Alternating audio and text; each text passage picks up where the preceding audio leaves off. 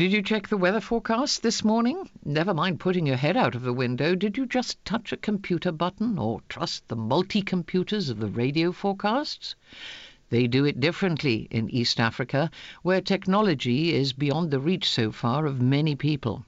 They have their traditional methods, as Nicola Kelly found, with one tribe in Ethiopia, and a strong stomach is required. As you get older, more lines appear on your face, Sanu explains, adjusting the traditional coronet worn by the village elder. It's the same with animals' intestines. Perched on a rickety bench, Sanu leans over as a lifeless young goat is carried in and placed at his feet. Local tribesmen huddle together, watching silently as their leader begins to extract the animal's entrails. Then they shuffle to get closer, pointing, nodding and murmuring as the village elder delivers his instructions. At 60, Sanu is one of the oldest and most respected Usalalani, or reader of intestines, among the Borena people of southern Ethiopia. For this tribe, analysing the organs of a young male goat is considered the most reliable method for predicting the onset of disease, famine and war. The United Nations Development Agency recently found that over 90% of the Borena tribe are illiterate. Most have very limited access to radio and television news and little information from outside their local community. They rely entirely on traditional forecasters like Sanu to determine how best to manage their crops and livestock. But with the onset of the worst famine for over 30 years, and more than 10 million people across Ethiopia currently in urgent need of food aid, development agencies now question how reliable this indigenous knowledge really is. They're seeking instead to integrate modern methods of weather forecasting with the traditional approach, and that's a source of great concern for forecasters like Sanu.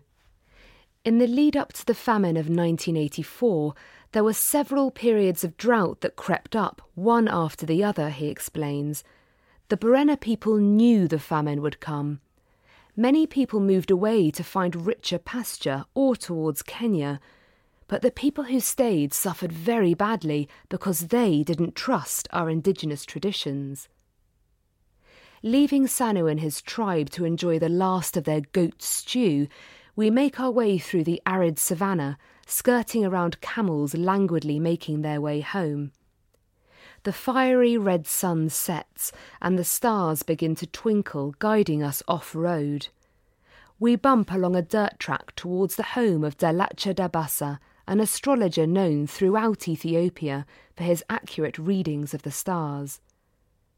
We find Dalacha ambling outside his straw hut, gazing skyward.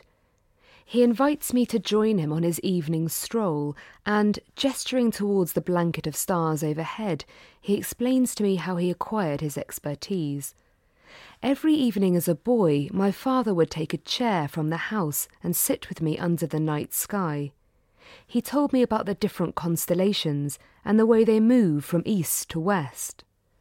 As he brews a nightcap of potent black coffee infused with cardamom, Dalacha tells me he's heard rumours that changes are afoot. He has noticed aid workers are now more frequent visitors to this part of Ethiopia. They are providing training and advice.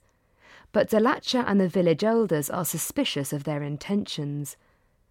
The basis for scientific weather forecasts is the same as ours, only our methods have lasted for generations, he says defiantly, patting his hands on his knees to emphasise each point. If the person is knowledgeable like my father was, reading the stars is the most consistent way of knowing what the future will bring. It's what we've always done. The next day at first light, we hike through the Rift Valley to meet Doyle Hooker, a farmer who also looks to nature to predict the coming of the rains. As we climb high up through coffee plantations and fields of wild strawberries, Doyle points out changes in the leaves and branches that show the seasons are turning. He describes how animal behaviour can provide local communities with vital indicators for future events. When the dry season ends, animals huddle closely together at night and refuse to move from their positions in the morning. That shows us that the rains will come soon, he declares proudly. Like Sanu and Delacha, Doyle trusts wholeheartedly in the Burena's traditions. They help us to prepare our crops and our livestock to make the most of the rains when they come. Without this information, I wouldn't be able to support my family, he says, gesturing towards his hut.